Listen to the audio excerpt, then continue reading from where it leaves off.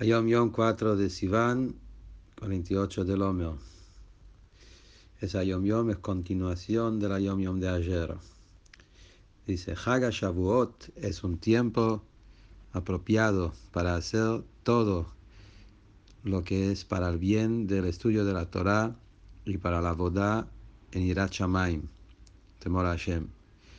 También ocuparse en Teshuvah, en todo lo que tiene que ver con la Torah, sin sentir ningún tipo de molesto del Satán que acusa, tal cual como en el tiempo de Tkiat Shofar en Rosh Hashanah y en el día sagrado, el ayuno de Kippur.